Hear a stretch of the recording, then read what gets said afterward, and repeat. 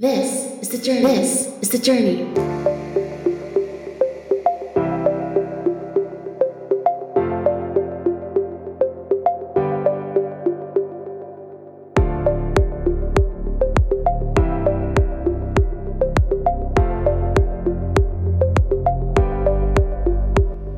Welcome back to For Our Love of Science podcast. This is the Journey episode. Here, our guest star shares more about their discovery of science and how mentors and experiences shaped who they are today. To hear more about the work associated with this journey, please check out the previous episode.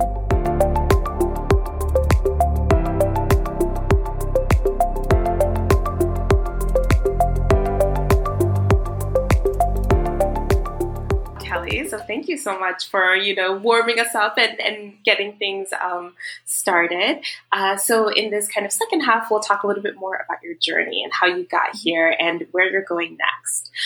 Can you speak a little bit more to, and I think you started this when you were explaining how your mom was kind of like, I guess, a vision of yourself that you could see for the future. But can you speak to maybe other science sparks that you had growing up or any other science wow moments? Like what really also influenced you into kind of taking this career trajectory? Yeah. So, like I said, both my parents are in science. So that was kind of like a default for me that I knew I was going to be in science. Didn't know quite what I was going to do, but I knew I was going to be in science. Mm-hmm. And I'll actually take that a step back. I knew what I was going to do. I thought I was going to be a veterinarian. Like for sure. I was going to go to vet school. I had worked at zoos. I had worked at vets' offices. Wow. I was going to be a veterinarian. And I was going to be a veterinarian until my senior year of college. That's how far I went. Wow. It was the year you should be applying. Mm-hmm. And I tell people this is the craziest story. I was taking a summer class, or it was like right before summer classes were supposed to start. I was on a bus stop. A administrator somewhere for the college or university was like, "Hey, are you going to do summer research? Are you interested in summer research?" And I realized it was just because I was a POC. And I was like, I wasn't really planning on it. I want to go to vet school. I didn't necessarily need to do research. Right. He's like, well, we have these funds. If you want to do summer research, we'll pay you. I'm like, well, that makes sense. I'll find someone to do summer research for. But the thing was, I wanted to be a vet, like I said. Right, so at my school, I was in the College of Agriculture, not the College of Arts and Sciences, because that's where the vet school was out of. Yeah. And so there was very limited research. That's not true at all. Limited research that I was interested in. Okay. And so there was a lot of poultry science and animal dairy science research and agriculture science that I was not interested in. Right. But at the time, I was only interested in animal behavior. And if you're interested in animal behavior in ag school, there's only one group of people who are interested in you, and those are entomologists. Interesting. Yeah. So I went to the entomologist and I was like, I had this application I could fill out. They'll pay me to do research. I can work in your lab all summer long. And the guy was like, sure, whatever. I came up with this project idea. I was like, I don't know. I was going to look at mosquito behavior when they feed. It was a whole thing. Interesting. And so I tell people the story because it doesn't always end the way people think it is. I applied. I didn't get the fellowship. Wow. But the professor was like, I'll pay you to work in my lab over the summer. I was like, oh, okay. All right. He's like, but we're not doing that mosquito behavior. I was like, oh, all right. So he was like, I had this grad student who was doing this molecular pathway. And he was really interested in, ironically, ecdysteroids, which are mosquito hormones. And so he was like, yeah, we're doing like qPCR and PCR and, this guy, you're going to work with him. And so that was my summer. And you kind of talk about leadership styles. Doug, that was the grad student, was very much, I show you something once and that was it. And so I'd be walking around with like a notebook or a clipboard because he would show me something once and that would be it. And so I was like, all right, but it worked. Like I would get it because I knew very quickly I had to write stuff down. Right. And then he let me have more and more freedom. And so by the end of it, I was like running my own kind of things and he was getting the data he wanted. He was very happy. And so that summer really changed it. And so I asked the professor, I was like, oh, can I work in your lab in the fall? And he's like, yeah, sure. Like, Doug's like you. You guys are working. Stuff's happening. I was like, cool. And so that fall, I was like, I think I kind of like research. Yeah. And I remember being like, I don't think I want to go to vet school. Yeah. I think I'm going to go to grad school. Oh my gosh. And so that's how I got into it. And another weird story was I still was interested in animal behavior. So I knew I wasn't going to stick with mosquitoes. But I transferred my freshman year from Johns Hopkins to University of Georgia. Mm-hmm. But I took a class on animal behavior at Johns Hopkins. And so I emailed that professor. I was like, I'm interested in grad school in this field. And to this day, I don't know why he answered me. He really shouldn't have answered me. It was a total, like, I hadn't talked to this guy in 3 years, something like that. Yeah. But he did. And he sent me a link. And he sent me all the schools that would be really good at stuff I'd be interested in. And, Dr. Gregory Ball, who I ended up having that class with when I was in graduate school. He was also a bird researcher. So I put him on my dissertation committee. And then we have stayed in contact since then. He was on my job list recommenders. He's now a dean at University of Maryland. Yeah. But still, like, I'll see him at a conference and he'll say hi to me and we'll, have conversations. And it literally one class. Wow. That I know at the time he didn't know who I was. But it maybe he did.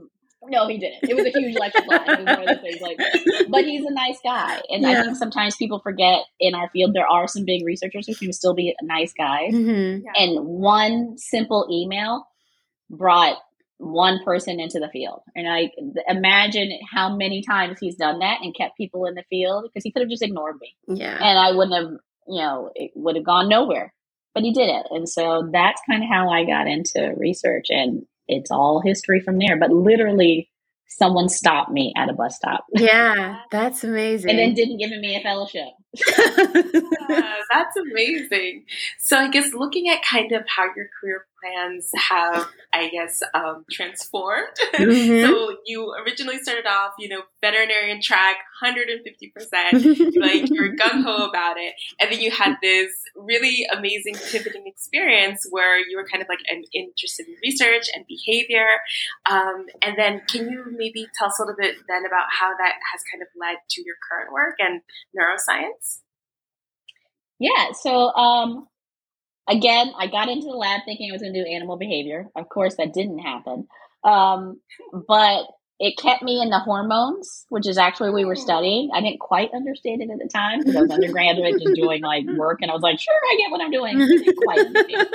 But it was funny because I actually did end up studying hormones. I was looking at molecular pathways of hormone synthesis in these mosquitoes.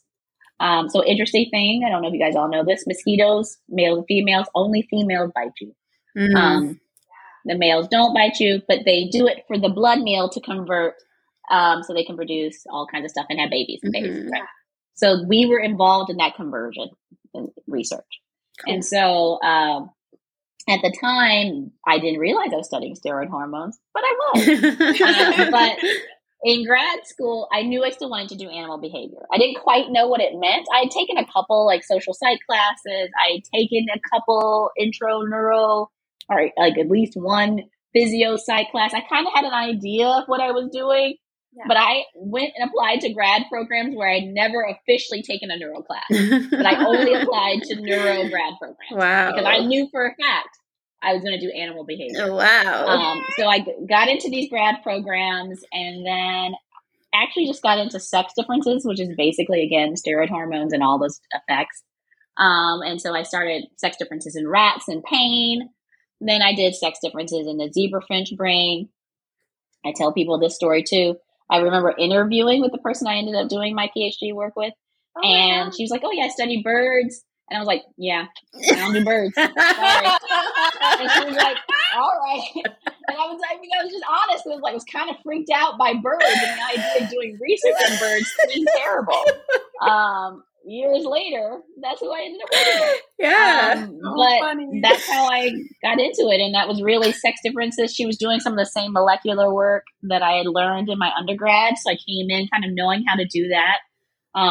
She was an assistant professor. Had a family, and she gave me the independence to be like, here, we have a plan of what we're doing, but I'm going to give you this independence to try some things out. And it worked for me. I really ended up finding out that that's kind of what I wanted to have in my lab and in myself, was this independence to find out new things and see what could work and not work. Mm-hmm. And so that was kind of my graduate work and how I got into those sex differences in estrogens and the estrogen receptor expression and how it works and how they kind of lead to these differences in neurogenesis. And it was just a next step in my postdoc to kind of take that step of saying like, well, naturally estrogens increase neurogenesis. Well, what happens when we injure the brain? Oh, wait, it does the same stuff. Right? And so I've basically been studying estrogens or steroid hormones and steroid pathways from the beginning. And I still super excited about them. Like whenever something finds, I'm like, oh, look at that steroid hormone or something like that. It's still what excites me. That's amazing, Kelly. I feel like you were secretly destined for this, right? It's like the plan was right there. I know. It's just like you can't have regrets. Like I tell students, like stick with the path and try it out. But like you'd be surprised how things work out, and you never would have imagined that it would have worked out. Exactly, 100%. Definitely agree with that.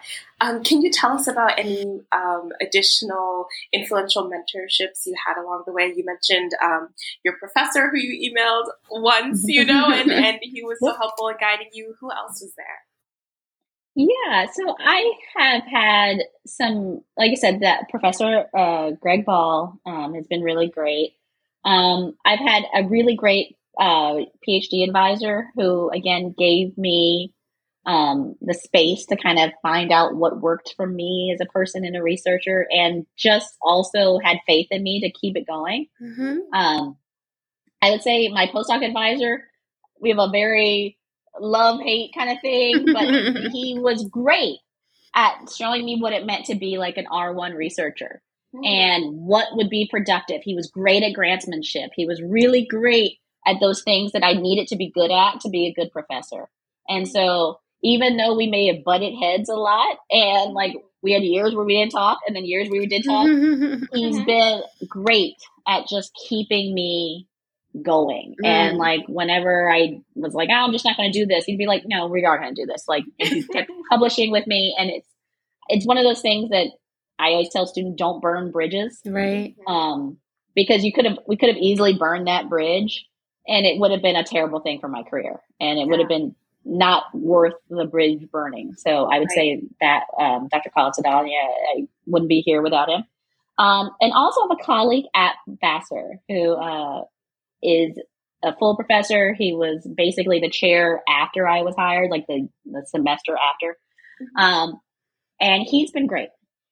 And he's been great by basically just kind of being the one like, hey, read the faculty handbook, or that this is something, let's talk about this. How did that course go? And having someone constantly be there just to be a sounding board is really important, because it keeps you from being isolated and being like, oh God, maybe I'm doing something wrong. And he'd be like, no, you're doing great. And he's always been a cheerleader. And to this day, I still he went on sabbatical to work at NSF, and I was like, I miss him. Like, where is he? And I enjoy talking to him, but he's also just a great faculty mentor. If I ever had issues with like a faculty member, I'd be like, hey, can we talk? He'd be like, not online. Let's talk, and we would talk through with me. And it's great. And so I've been very, very lucky to have a lot of mentors along the way who have seen something in me. And again, this is part of that. I started this out saying, I needed them to see it in me before I saw it in myself. Right. And so all of these people saw that thing in me that was like, she's going to be good. We just got to get her through it. Right? Yeah. And my default is to not.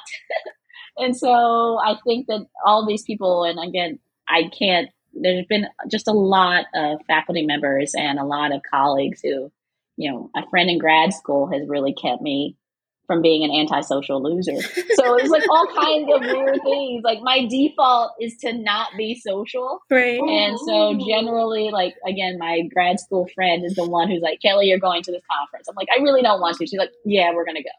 And it was part of those things because every time I went to a conference, I had to present data, which meant I had to generate data, which is it really kept me on a good schedule of always producing data. And so it's all worked out in the end. And it's like all of these people have given me different skills to work with and to kind of be successful with. And so I've taken what they've had to offer, and it's, I was never going to be exactly like any of them, but I saw success in what they did, and I could use that for my own success. Excellent. Mm-hmm. What advice would you give your younger self? Ooh. I don't know if I would say be more confident. It's not that I wasn't confident. I actually have a lot of confidence. I would say I think that sometimes I took a middle road when I could have taken the high road. And I don't mean that in like, I was being, I meant I probably could have pushed myself a little harder. Mm-hmm. But I was like, it's like, even when we're applying to grad schools, you didn't want to get a rejection. So I went to all the places I knew I'd probably get accepted to, right? And I didn't really push myself to the places I probably could have gotten accepted to. Mm-hmm. And so in hindsight, I wish that younger Kelly had just gone for it. Yeah. Like, there was nothing wrong with applying, shooting it out and seeing if it was going to work out.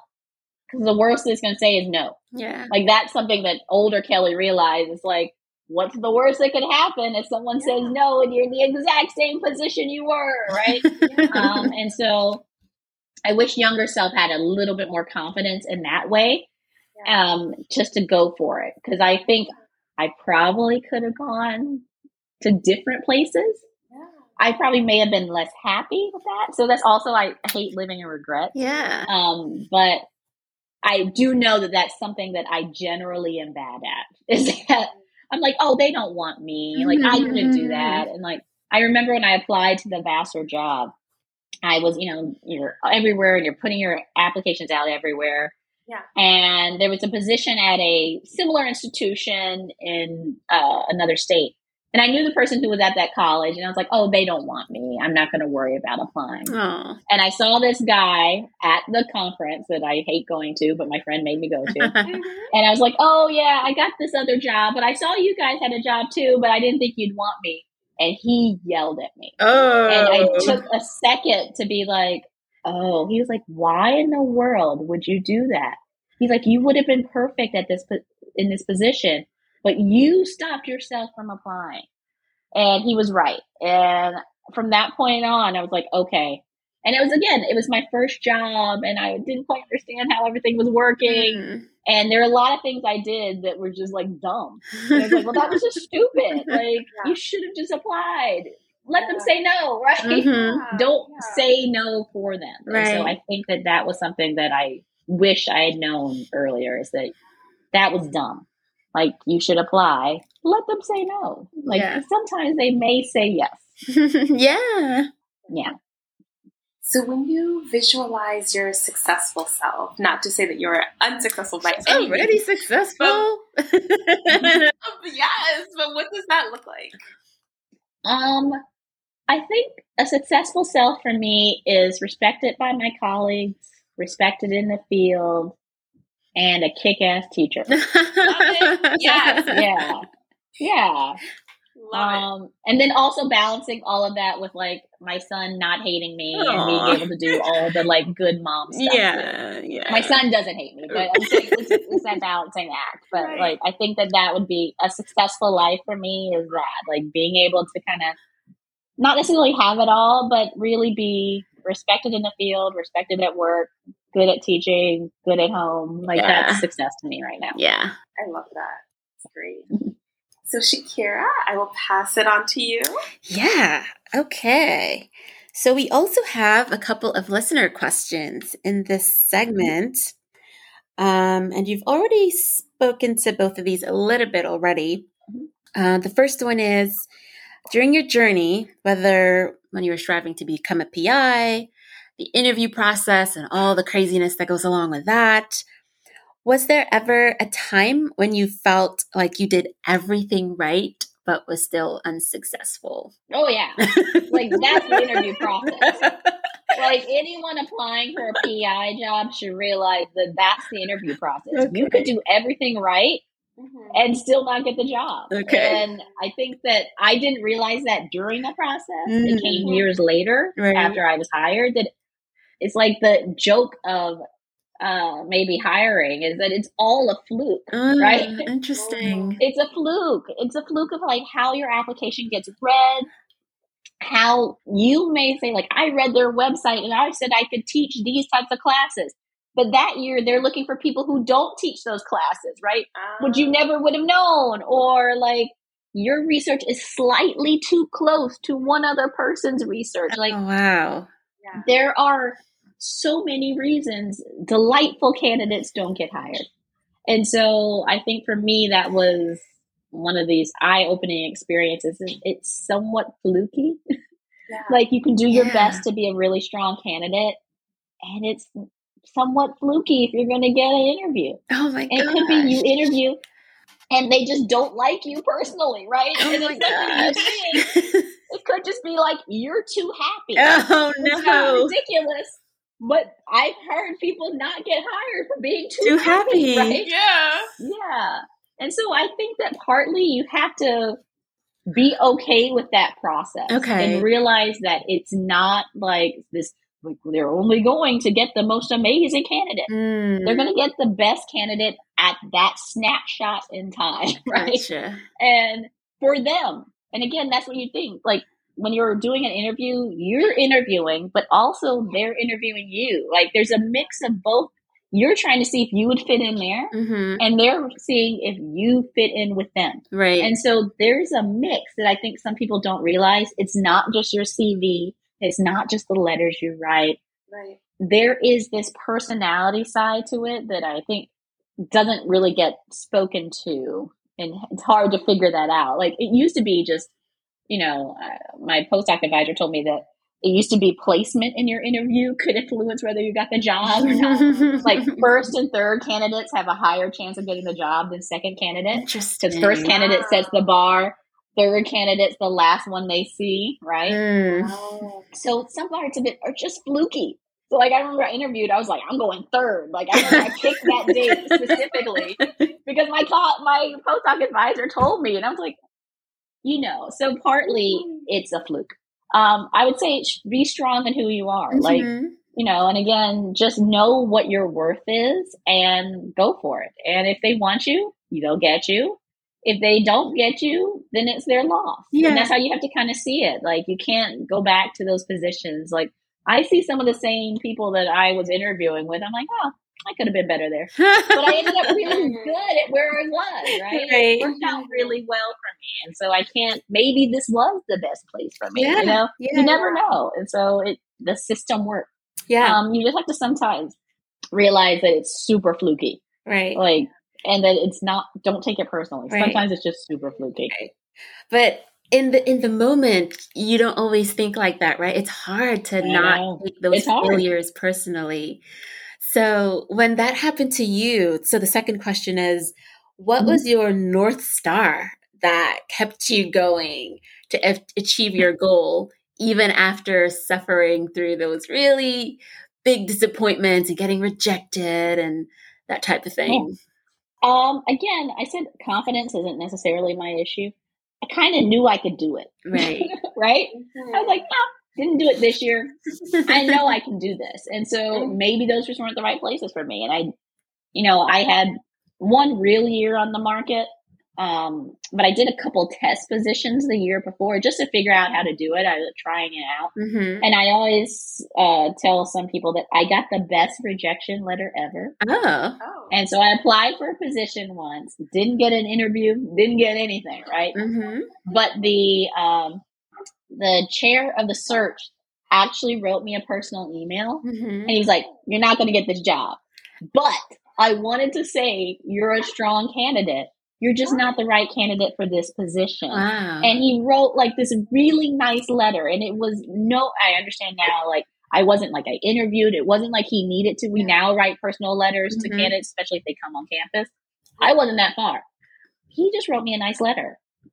And I kept that letter for many years to kind of be like, okay, I'm good at this. That just wasn't the right position. And so sometimes it takes someone just saying that. Like, it's not you personally. Sometimes you're just not right for that position. Yeah. And I remember when I got tenure, I actually sent that guy an email. And I was like, your email stuck with me, and it was a very nice thing to do. And he was like, oh, that's so sweet. And like, I don't know how many times he did it, but for me, it meant something, because it was like, all right, this year didn't work out, didn't get any jobs, didn't get any interviews. It's fine. Yeah. I'll be ready for next year. And so I would say that those little failures aren't always failures. Sometimes it's enough to be like, you know what, this wasn't the year, let me try again. And it will work out as long as you do what you need to do to be in position. Yeah. Right? Yeah. And just keep trying. So how many years did you try before you got the Vassar job? If you don't mind my asking. No. I was actually only on the market for 2 years. Okay. So I think, is that like average, would people say, to expect? Or is that like really fast? I don't know where that falls.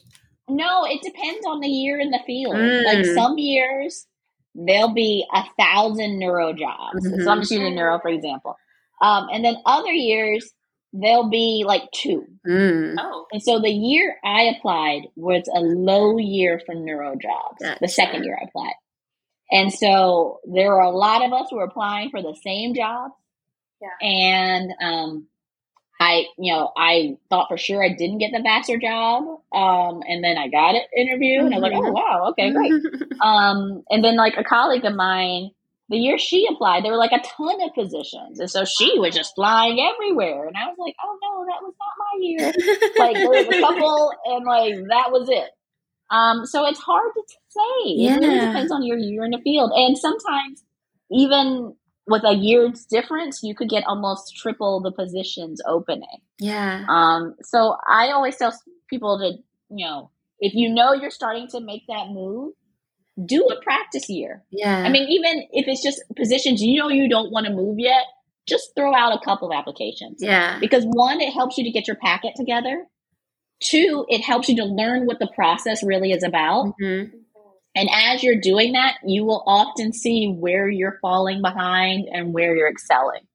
So like at a place like Vassar, I needed to show that I had done teaching and that I was still publishing and doing stuff in research. So for me, my packet was, I've taught these classes. So I was adjuncting on the side. I was doing my postdoc, and I negotiated with my postdoc advisor that I was going to teach a night class. And so like I think it was one night a week, I taught a night class.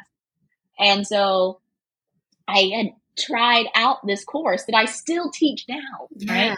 And so I used that course in my packet, even though it wasn't part of my postdoc. But I was still doing my postdoc, right? And I was still publishing, and I was still out in the field, and I was still doing those types of things. But that first year was about figuring out like where my research would sit in the field and what I would need to do to be successful the next year. Right. And so the next year I put out, I had those old school days, I had a binder and I would have like had all the job ads, and I'd be like, okay, I applied to this one, and I had it down, and I was like, getting all my reference people like organized. I was like, there's like 15 colleges. I'm so sorry. And, and you have to understand that you're just going to be really annoying to those people that year. And I gave them all very nice gifts. I was like, here's some popcorn. But yeah, so I would say that was it's really hard. Right. And again, I've been on a lot more hiring things now, and I see like great candidates. Like we get 100 and something candidates for a single position. Wow. Clearly, some of them are going to be amazing, and they're just not going to get the job. Yeah. Right. Yeah. And you just have to realize that you could be one of 100 people who apply for a single position, and if yours came in a day late, or if one of your letters didn't come in on time, right? These are those kind of fluky things that you can't control, but it means that you don't get reviewed. Right. Right. And so I would say partly realizing that there's just a flukiness to the whole thing. Yeah. And then preparing for that and seeing where things go. Yeah. Do your best and see how it goes. Okay, great. Thank you so much for sharing that, Callie. I really loved listening to your story and like all the little like coincidences that got you to where you are today. It's really kind of amazing. So we're going to wrap up with the final segment, which is one of my favorite, Life Lights. All right.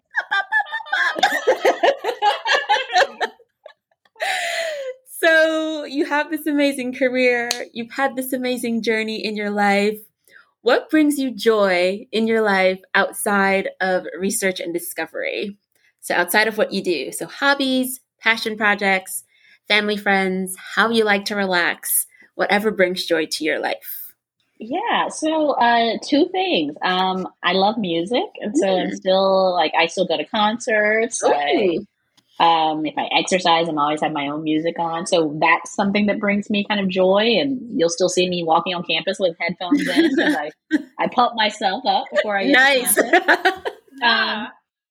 Yeah. And then I will say friends, like something that's come much kind of older with like life is friends and, you know, hanging out with friends and family, a good cocktail and a hang out with my good friend. That's pretty much a happy day for me. So those are the things that bring me, you know, lights and make me happy. And so, yeah. Wonderful. Beautiful. Thank you so much for sharing your story with us. Well, thank you. It was wonderful listening to it. It was fun having this conversation with you guys. Yeah, it was a fun conversation. Yeah. Okay, so we'd like to say thank you to our listeners for supporting the podcast. If you enjoyed this episode, please subscribe, like, and share. And you can reach out to us by email at lovesciencepodcast@gmail.com. Please send any questions for past guests, comments about the show, or suggestions for guests that you'd like to hear on the show. We'd love to hear from you. Until next time, bye everybody! Bye!